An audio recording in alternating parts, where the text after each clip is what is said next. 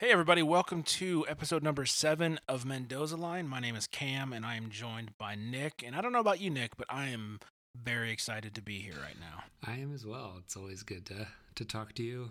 It's always good to talk about baseball. We're almost through April. Time is flying, which is crazy, but yeah, it's good to be here tonight. Indeed. And tonight we're going to start off our show with follow-up, which I believe this is the first follow-up we've ever had. Am I correct in that thought? Yes, groundbreaking for the Mendoza Line podcast. We have follow-up. We do, and our follow-up is in reference to the Dodgers and Giants, which we talked about on episode 6. So, Nick, why don't you tell us what that follow-up is, please? Yes, we were talking about those rivalries last week, and there's a few details I was sketchy on. So I reached out to my dad, Gary Coates, because I knew he's a big baseball, history of baseball guy, really enjoys listening, so I knew that he would know the answer, know where to look right away, some of the more concrete facts surrounding that. So I reached out to him, and he gave me a bunch of stuff just about the whole situation. So we were talking about the Dodgers and the Giants, how they were both in New York with the Yankees. And then in 1957 was when they both moved out to the West Coast.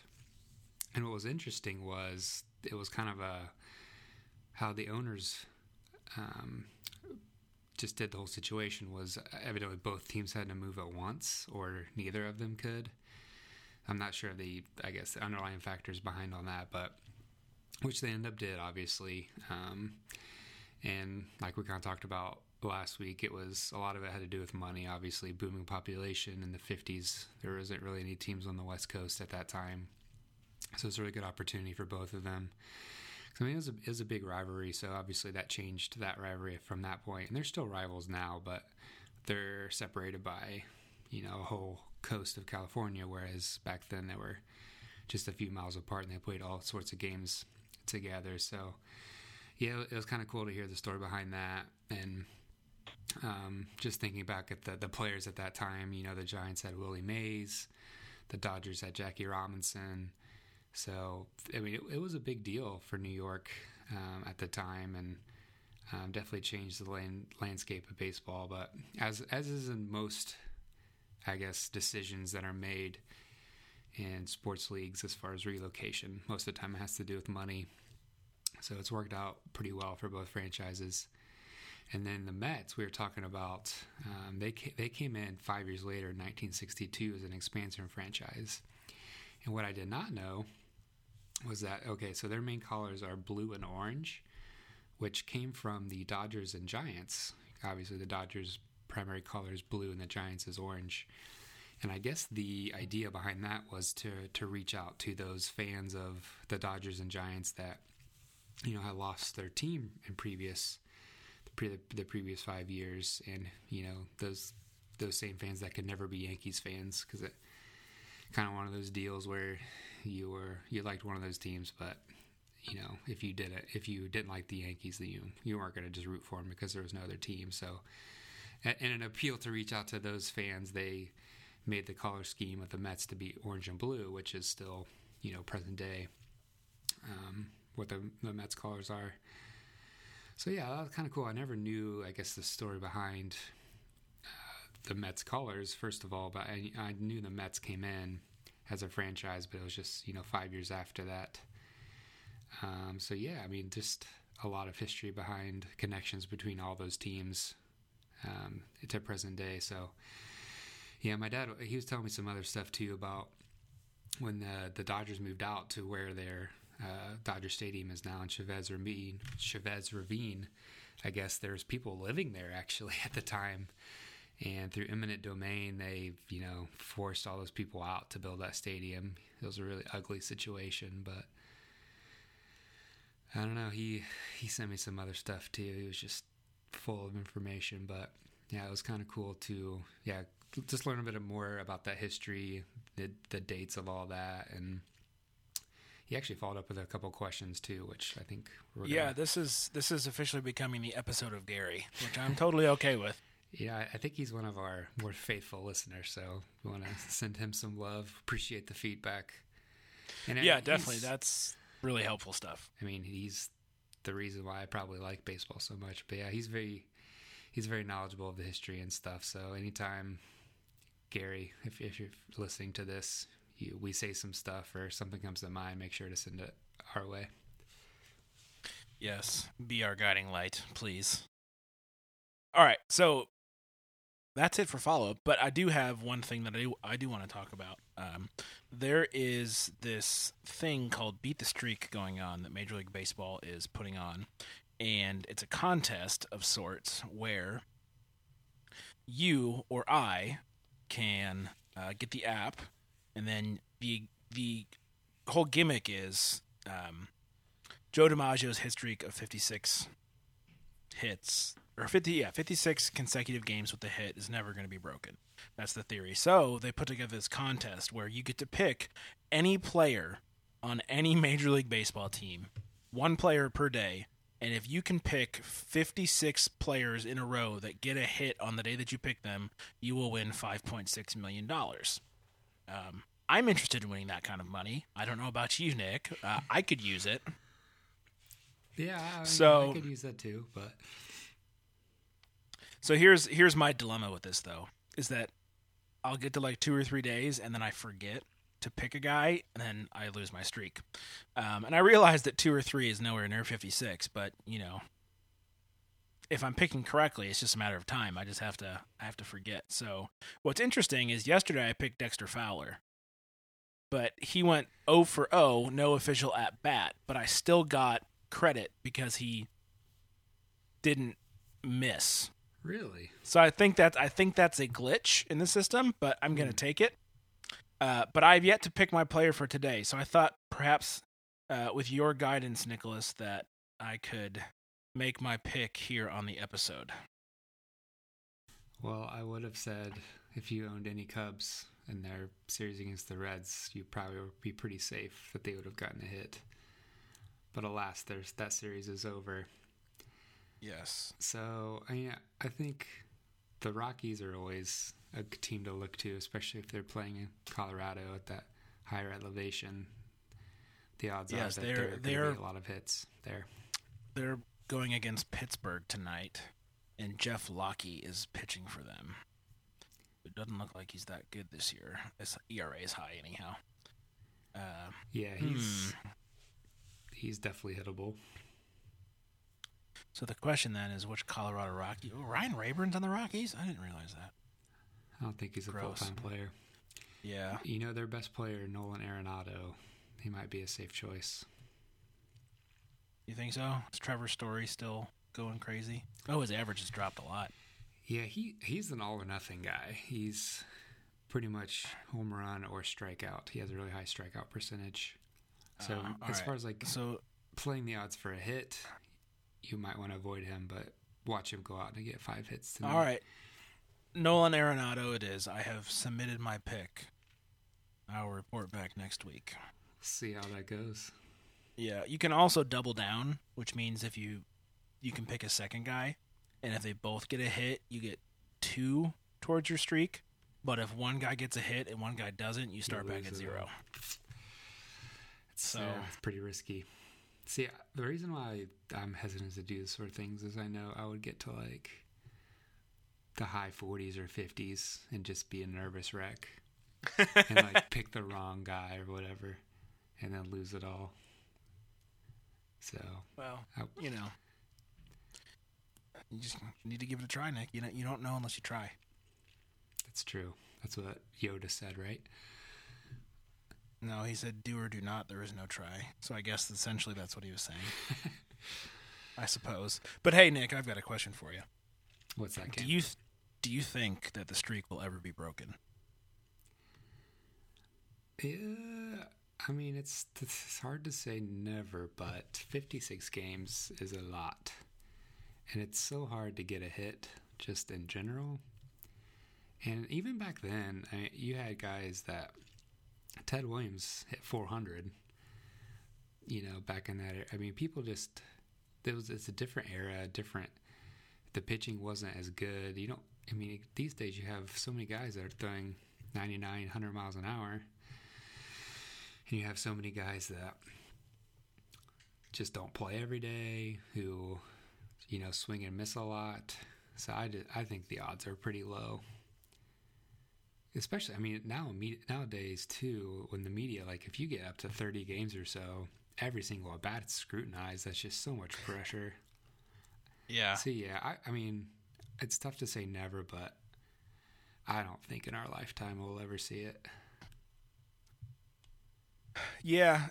The whole on an infinite timescale argument, of course, is something, will beat it, but it seems to me, to your point, the pitching is too good now. There are too many specialists now, right. and too many managers willing to play matchup with the bullpen right. against good hitters, that the odds are not in the hitter's favor whatsoever when it comes to that. Because like you said, once they get to, even 20 or 25 games, everyone knows. Mm-hmm. It's on, it's all Baseball Tonight's talking about. It's all you're getting asked about in the press conferences, like, oh, is your pitching staff going to be the one that shuts him down for a game? And so, yeah, there's just so many extenuous circumstances, because you have to get a hit. You can't just walk 4 times, or So it feels like an on base streak. That's more likely, but yeah, I just don't see it. It's 56 games.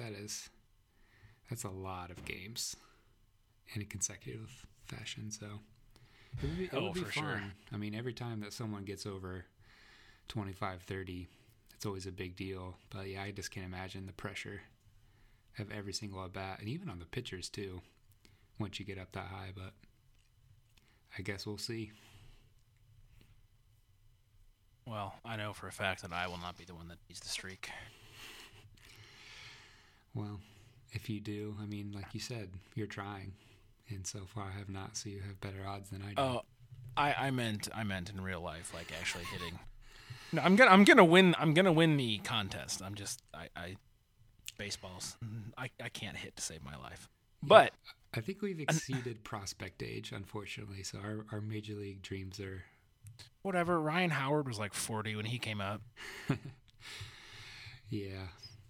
I think I've officially given up. I think when I realized, that most people playing are younger than me now, I was like, well, I think that ship has sailed. Yes. All right. Let's look at the standings, good sir. Yeah, the Orioles are still first place in the East, surprisingly. But well, what's surprising is how bad everyone else is record-wise in that division. Trying to pick a winner in the winter about this, and I think some of it's coming to fruition of just a lot of average teams. So they're all, even the Yankees, who are in last, has 7 and 10, are only 4 back. The Orioles are still doing pretty well. Lost today to the Royals, though. But yeah, everyone else is right around 500. I think the Blue Jays, the more that I think about it, I think they're going to go on a run somewhere down the line and end up winning. So I'm not feeling quite as strong about my Red Sox pick. But yeah, it's pretty close. The Central, the White Sox are in first. The Royals are just a half game behind. But your Tigers, they're starting to fade a little bit. 4 in a row. Circling the bowl, man. So, and the Twins are still. Yes. Well, this is what happened to the Tigers last year too. They got off to that crazy hot start, just like the Royals did, and the Tigers came back down to earth, and the Royals didn't. So it's all playing out again. Yeah, I think it's going to be a 3-team race all season between the White Sox, Royals, and Indians. Unfortunately, and those are 3 pretty good teams. Although the White Sox, I think the jury's still out a little bit. Well, and the Tigers are only 4 games out of first, so they are, and they're only one game under 500. They just need to, right the ship And Miguel Cabrera hasn't really done anything yet, and I think he will. He's not that old. No, but to your point, when your best player the player that your lineup is built around is not hitting, then and the Tigers never won because they were beating people 2-1. They win games because they outscore people. So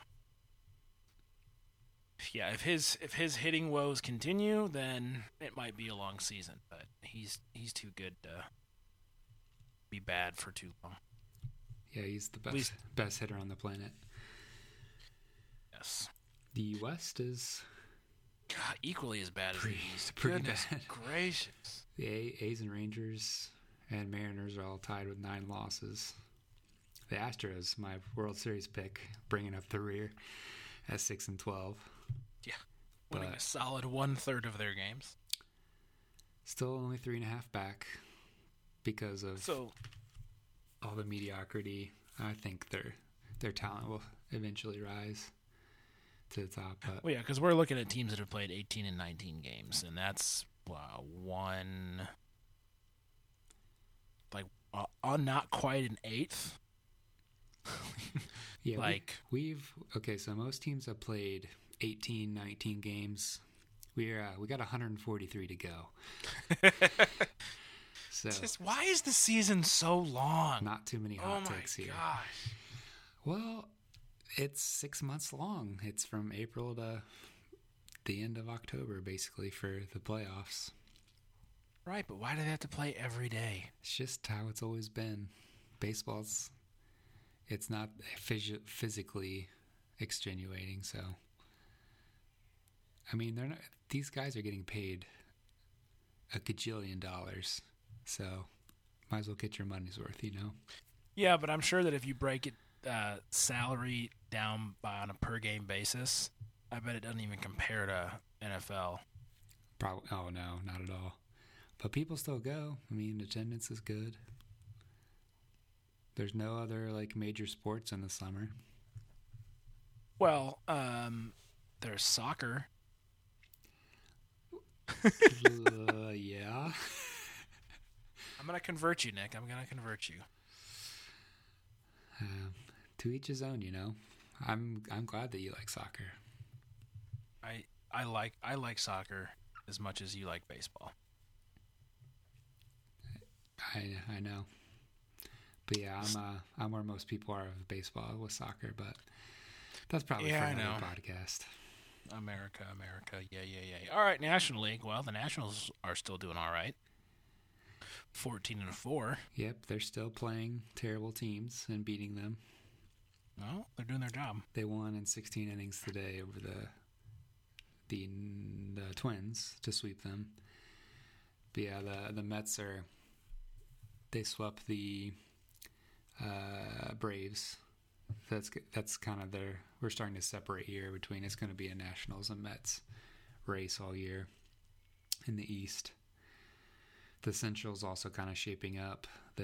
The Cubs I was talking to you. They just finished up a 4-game series with the Reds, and the Reds actually won last night, but the other 3 games were just a bloodbath. It was awful. I'm so tired of playing the Cubs. We're 1-6 against them this year, and I think all those losses were just by blowout. So yeah, they're 14-5, first place. Cardinals and Pirates are pretty much 500. Yeah, Cubs are good. They're not going away. We'll talk more about them later. And then out west, you've got the Dodgers at 11-7, and then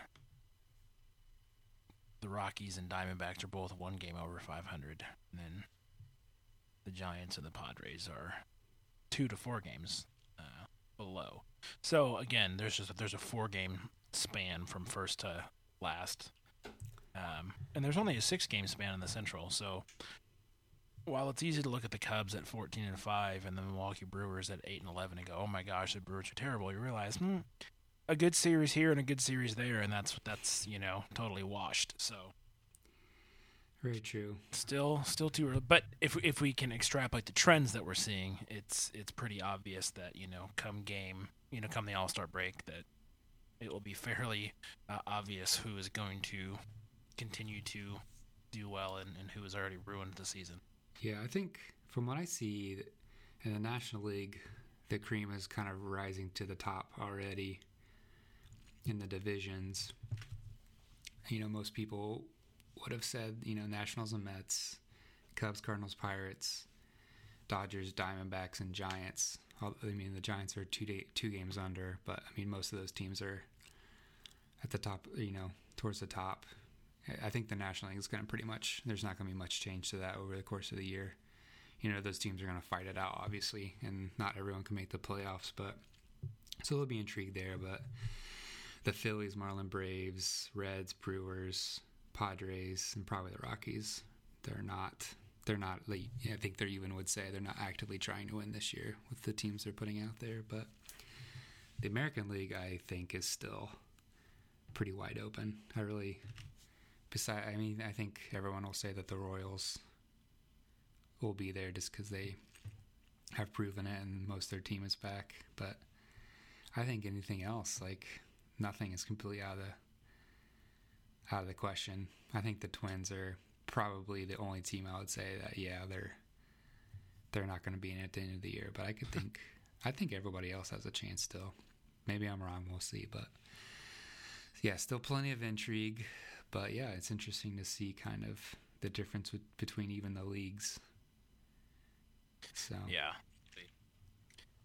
it'll be interesting to see. All right, let's move on to some quick news before we get to our main topics. So I saw an article and some stuff on Twitter that upon Jason Hayward's return to St. Louis as a Cub, that it was audible on ESPN that the St. Louis Cardinals fans were dropping the N-bomb repeatedly at him. I'm shocked. Well, they're the best fans in baseball, Nick. Don't you know that? I'm absolutely shocked that people would still do that.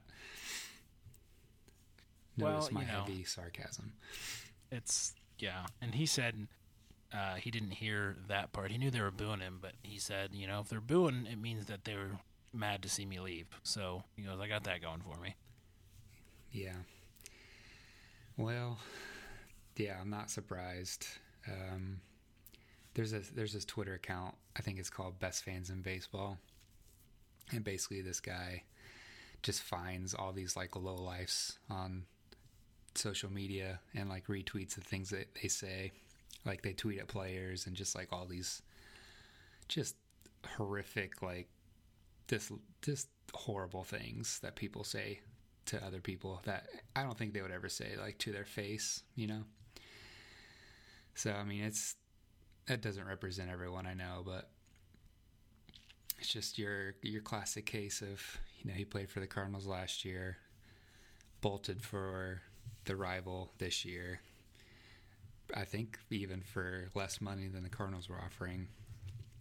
And, you can't really fault a guy if he has a choice on where he wants to go, that he chooses one place and that's his decision, I think it's just an example of people identifying a little too closely with their favorite sports teams and then deriving or unleashing their hate and bitterness on people that I just don't understand. But it's a sad indictment. But that goes on everywhere, I'm sure.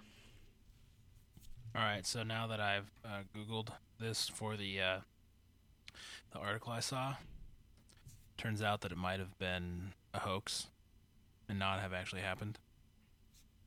That the people called him names?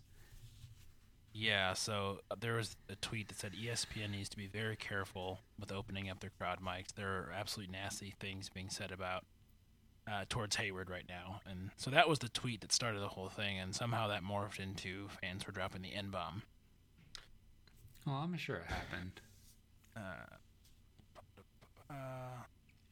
Anyways, I'll put the link to this article that explains the whole situation in the show notes so you can see exactly what was going on, because clearly I fell for it too. Well, on that Twitter account I referenced, there were plenty of things that were said towards Hayward's Twitter account that were similar in nature. So maybe it wasn't at the game, but and then again, you're probably talking about low lifes on the internet, which there are plenty of them that don't represent the general population. So definitely. Yeah. All right.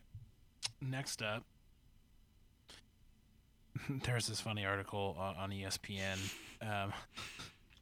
Noah Syndergaard throws so hard he leaves marks on his catcher, and it's a picture of his catcher's chest after the game where he caught a ball like off the edge of his glove or whatever, and it shows the stitching from the baseball on his chest. And that was a funny picture. Well, and then my comment was, "Who shaves their chest?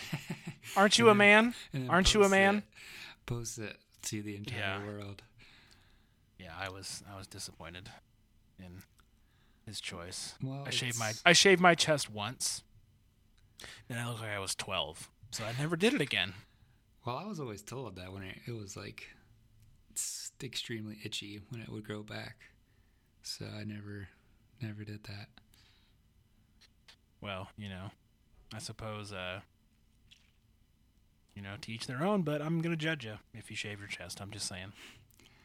Well, Noah Syndergaard does throw 100 miles an hour, and he also throws like a 93-mile-an-hour slider, which they were talking about today, and that was his slider is faster than, it was like Felix Hernandez, Zach Greinke, like all these like really good pitchers, faster than their fastball is his slider.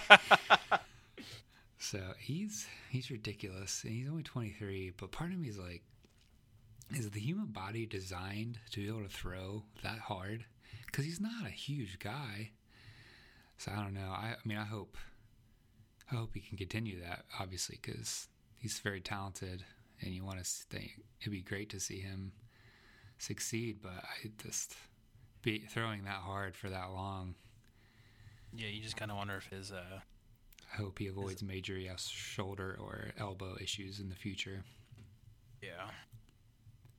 Yeah, I mean, when you throw a slider, like you're snapping the baseball off so like violently, and I think this like throwing a slider is, if you like the people that throw sliders more, just because it's so taxing on those ligaments.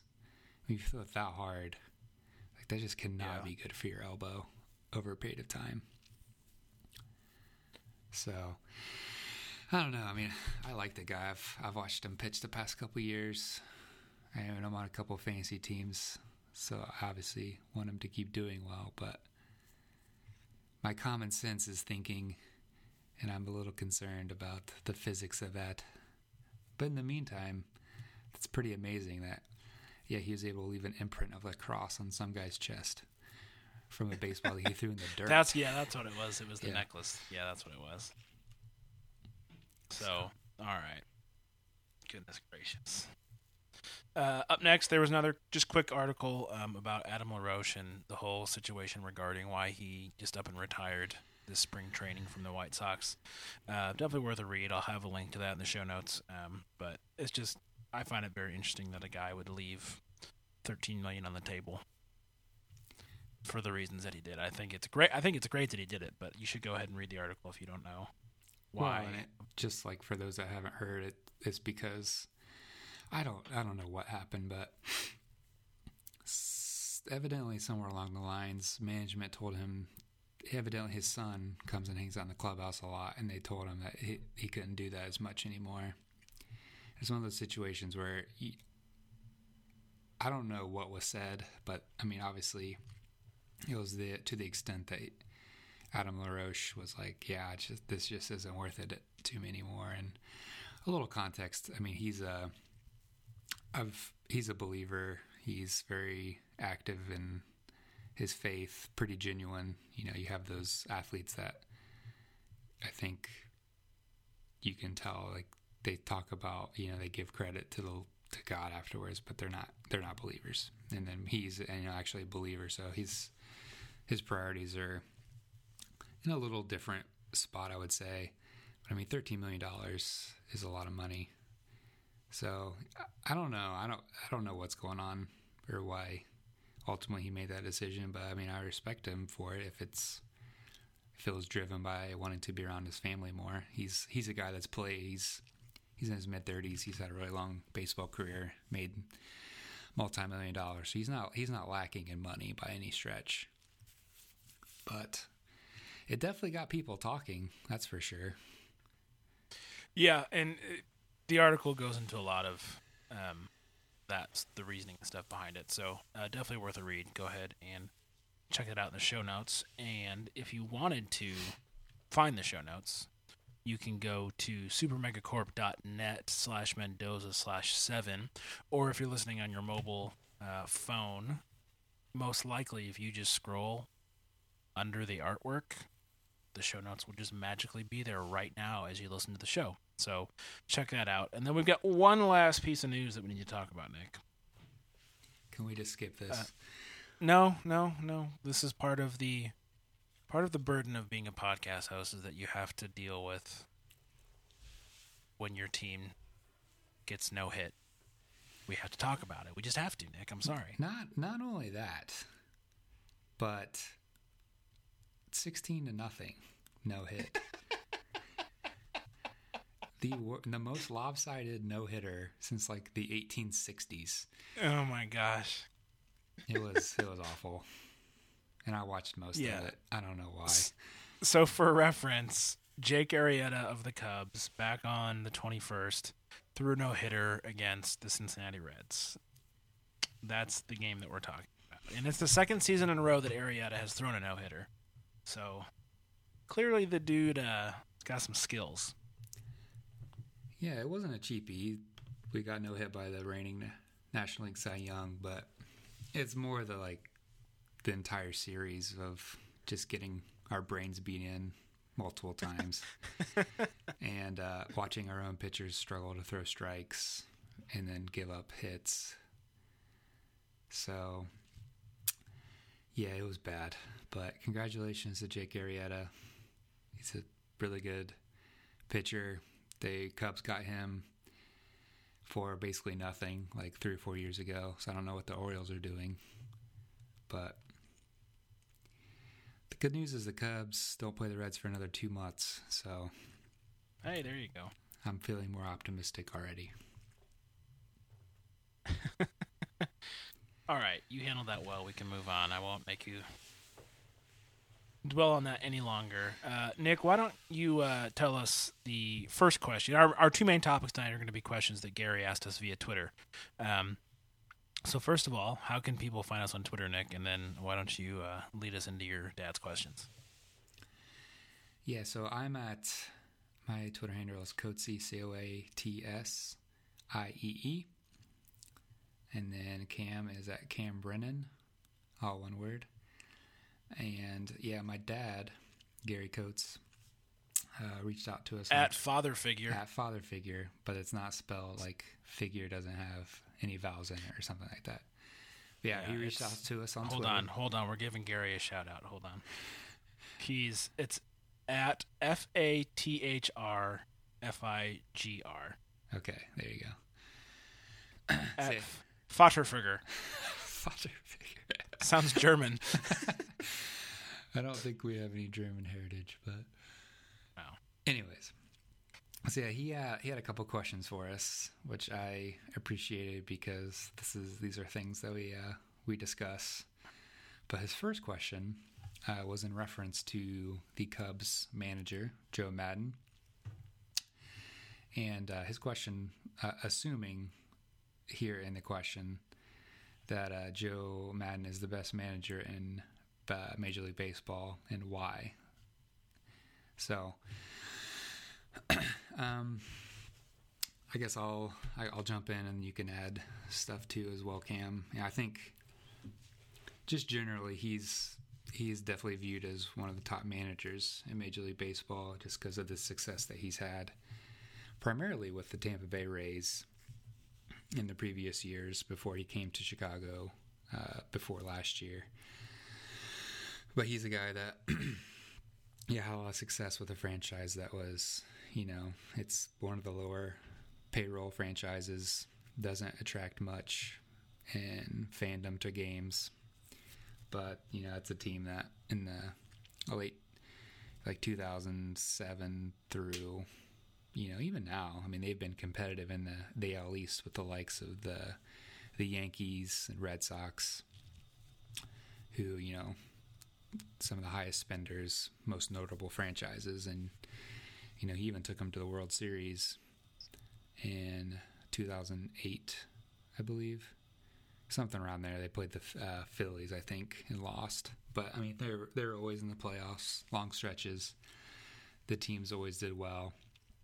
And I think in my observations as to why I think he is definitely one of the best managers in Major League Baseball is just the way that he treats the game, treats his players and himself, and that he realizes that the game has been played a certain way for so long. It's kind of interesting that most people just assume certain things, like that you have one closer that pitches in the ninth and one guy that pitches in the eighth, and that certain guys always bat in the 3-hole, and so on and so forth. Just a lot of just this is how it's always been. And he's very quick to shake things up if he really believes in something. So, I would say the Rays were one of the first teams that really took advantage of platoon splits. So they didn't have the same guys playing every time. They'd play a lot of right-handers against left-handed pitchers because they would, just over time, statistically, they'd have more success, and vice versa. He would bat his catcher. I think he had John Jaso for a while, who had a really high on-base percentage. He would bat him leadoff occasionally. When he played against National League teams, he would bat the pitcher eighth, so that you could get more guys above the top of the top of the lineup hitters. And then with the Cubs, one of his big things is every person on that team, save for probably Rizzo, can play multiple positions. So you got the Rookie of the Year, Chris Bryant, who doesn't, from most teams, he'd just be their third baseman, right? Where, he'll play him in left, he'll play him in right. He can even play center field occasionally and playing third. So it's one of those things I think he doesn't let players get too comfortable in the fact that, you got to be adaptable. You got to be willing to be flexible, to change positions if need be. The way that he handles his bullpen, it's not just everyone has their roles. You're going to be ready and you're going to pitch when I call on you to pitch. And then as far as just not taking himself or the game too seriously, there's always these funny stories about when they go on road trips, they'll all dress up in these ridiculous costumes or outfits, they'll all dress up like cowboys or something. And I think that just adds a lot to obviously the team dynamic, which is really important, and ability to connect with your players, which I think a lot of managers struggle with. And I think the reason my dad loves Joe Maddon so much is because he's so different than our manager, Brian Price, who is very kind of by the book, old school. He's kind of a player's guy, whatever a player wants or prefers, he'll cater to that, especially the star players. Whereas Joe Maddon is no, even if you're the best player on the team, you're gonna do what's best for the team.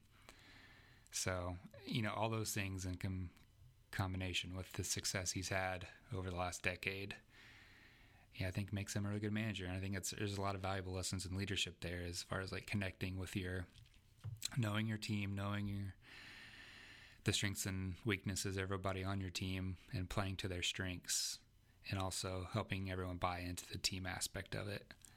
And at the end of the day, it's a baseball game. There's so much pressure on it already. Have some fun. So I don't know if you want to add anything to that. Well, I did want to mention, and I'm glad that you did, the the goofy suits and stuff that they wear, and I think one of the things that just seems oh, why does that make him a better manager? But it's understanding that the baseball season is so freaking long, and it takes such a mental and physical toll on your body to do it for so long, that any opportunity he can have to bring a lighthearted attitude towards some of the duller stuff like traveling, the more impact it's going to have on the players. It's going to cause the team to gel. It's going to cause the guys to have fun. And if you can remove the annoyance of travel and that sort of stuff and at least make it entertaining, then the chances of the players being in better moods, better spaces mentally, better relationally with their teammates, they probably are going to perform a little bit better. And so that I really appreciate about him. And then also, it's like everybody on the team does it. It's not just it's like the superstar. There's that to the number to like one of the lower relievers. Everyone does it. And then to your point about depth, I think it's just incredibly smart to have guys that are comfortable playing in multiple positions, because when you get to playoff baseball and you get to the end of the season when guys are injured, if you have an entire season of I can play third, I can play left, I can play right, doesn't matter, or I can pitch in the fifth inning, I can pitch in the bottom of the ninth with the bases loaded, it doesn't matter, I'm ready to go. Like the more that he can do that throughout the season and have his players be used to that, the team is going to be in a better position, because if a guy goes down, you've got two guys that can fill that spot, and you can make that choice based on matchups or based on who's hot right now. And so it just, and then batting the pitcher eighth. If I can just get the pitcher kind of out of the way and have a better player at 9, the chances of getting that guy on base in front of my, top of the lineup is higher.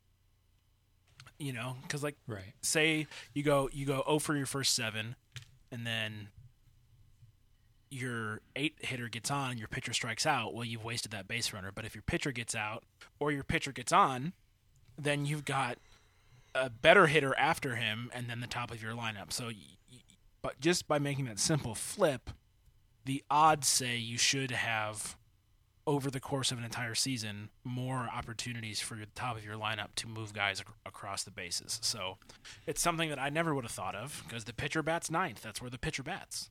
And then when he did it, everyone's like, why?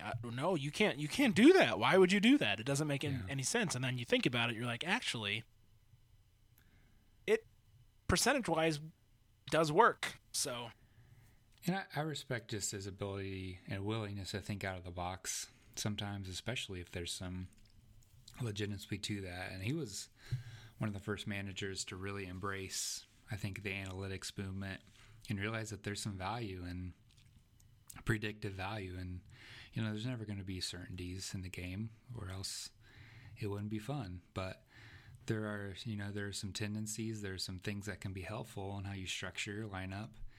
Maybe not every lineup should be hitting the pitcher 8th, but, if you have a good hitter,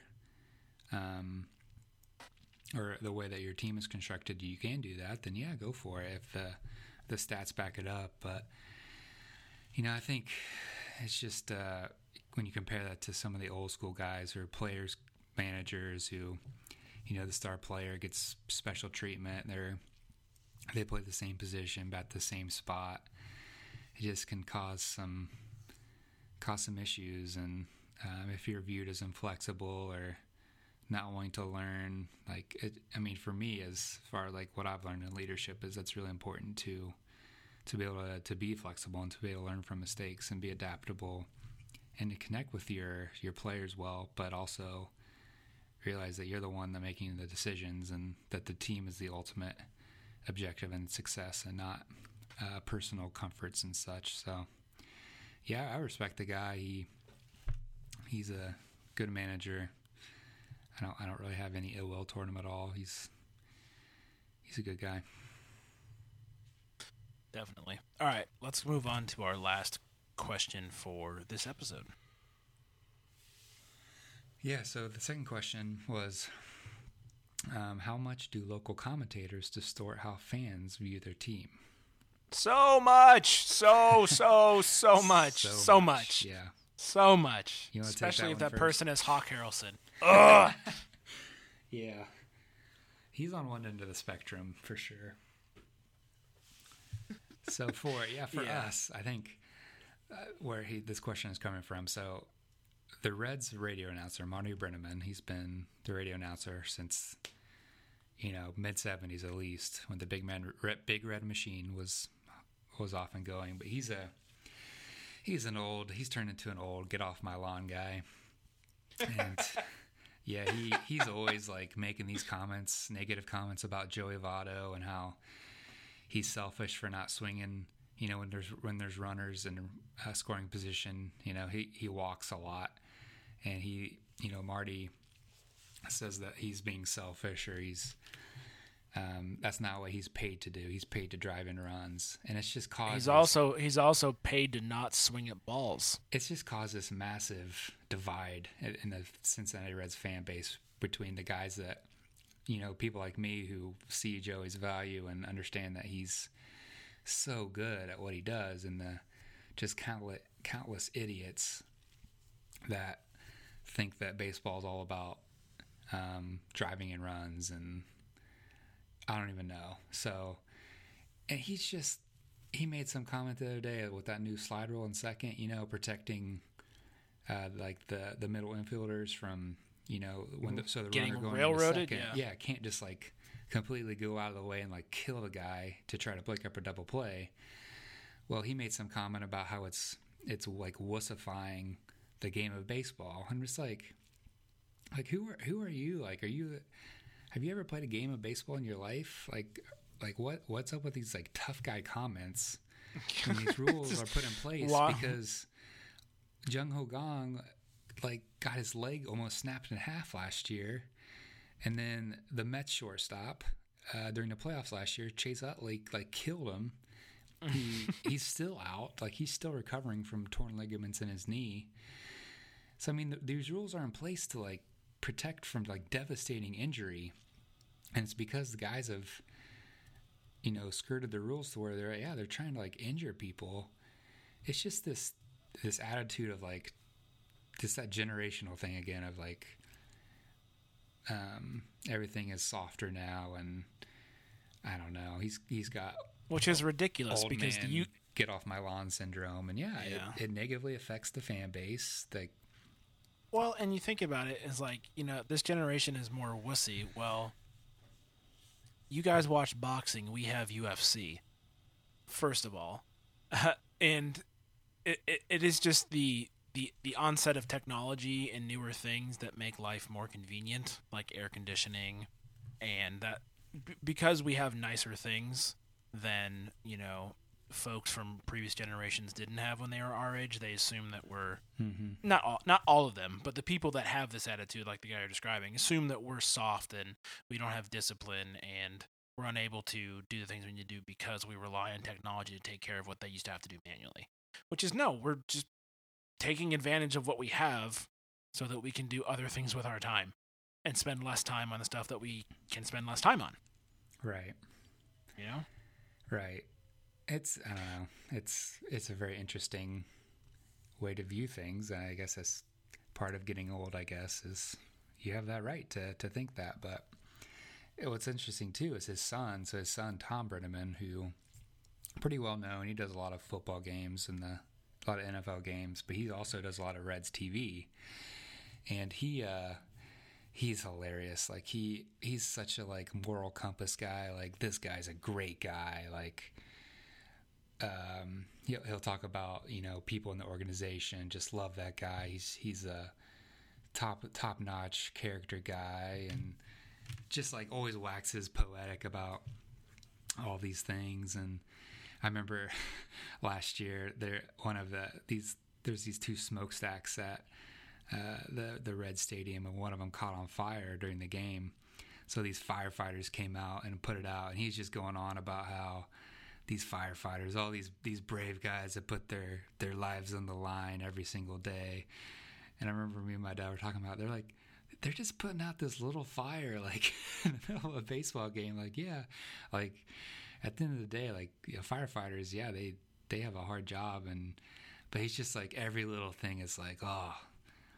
So I don't know. It's just like, I think when you watch that enough, you just have this like moral compass that you feel like these certain people are above others. And the other day he was complaining because there's all these Cubs fans at the Reds game, and it was getting to be a blowout, and they're all chanting, "Let's go Cubbies," and he's just like, now come on here, you've got this Cubs team who just was an awful team for how long, and you're finally having a good year, and you're having a good game here at an away team's expense or home team's expense, and you're shouting this in front of everybody, like let's have some class here or something like that. I'm just oh my gosh, they're a bunch of drunk idiots that are like rooting for their team. It has nothing to do with, like, I don't know. It's funny, but.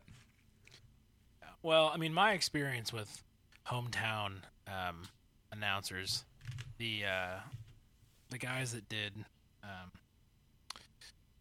oh my gosh, the Tigers radio announcer for the longest, Ernie Harwell. Thank you. I had to minor. He was great, but he was like nationally loved as a good radio guy, and obviously he's biased towards the Tigers. He was, because that's his team. But I think there's certain radio or TV commentators that can be biased towards the home team, but do so tactfully. I'm thinking in particular of the Portland Timbers, who are an MLS soccer team. I love their home announce crew. The one guy's voice makes me crazy, but they're very complimentary of the opposing team. They're very unbiased when it comes to foul and penalty calls. Regardless of who it is, they'll say, oh, the Timbers got away with one there, or wow, it really does look like we fouled the other team. We got lucky there. So they go in depth about the players on their team, but they treat the opposing team with the respect that they deserve. And so that's how I think it should be, is your knowledge base should be more biased towards your home team because you're their announcer, but you should show the other team and their players the respect they deserve because they play the game. And I think that's a very rare thing to find with local commentators. Well, I think in the same coin, like your own team, like when you're not doing well. So, Marty spends a lot of time bashing Joey and Jay Bruce, just other guys on the team who have struggled. And it's just like, what is the good in that? Like, what's your ultimate objective here by just bashing these guys? Like, I'm sure they're trying their hardest. Like, okay, like if there's a guy that just habitually is, loafing or not giving his all, then yeah, I think there's some credence there. But it's not, baseball is an extremely hard game. And these guys are doing their best. And, in Joey's case, he knows that if he swings at bad pitches, his average goes way down, and he's not being a benefit to the team. The benefit is for him to get on base and not making out. So I just don't get the point of intentionally, especially in your case, you're talking about being biased against the other team, but even just being negative towards your own team, it just spreads the negativity to your fan base, and I just don't understand it. So my hope, in my personal view, that Marty retires soon and we get somebody else who is a little bit more, just call the game and describe it to people who can't watch it.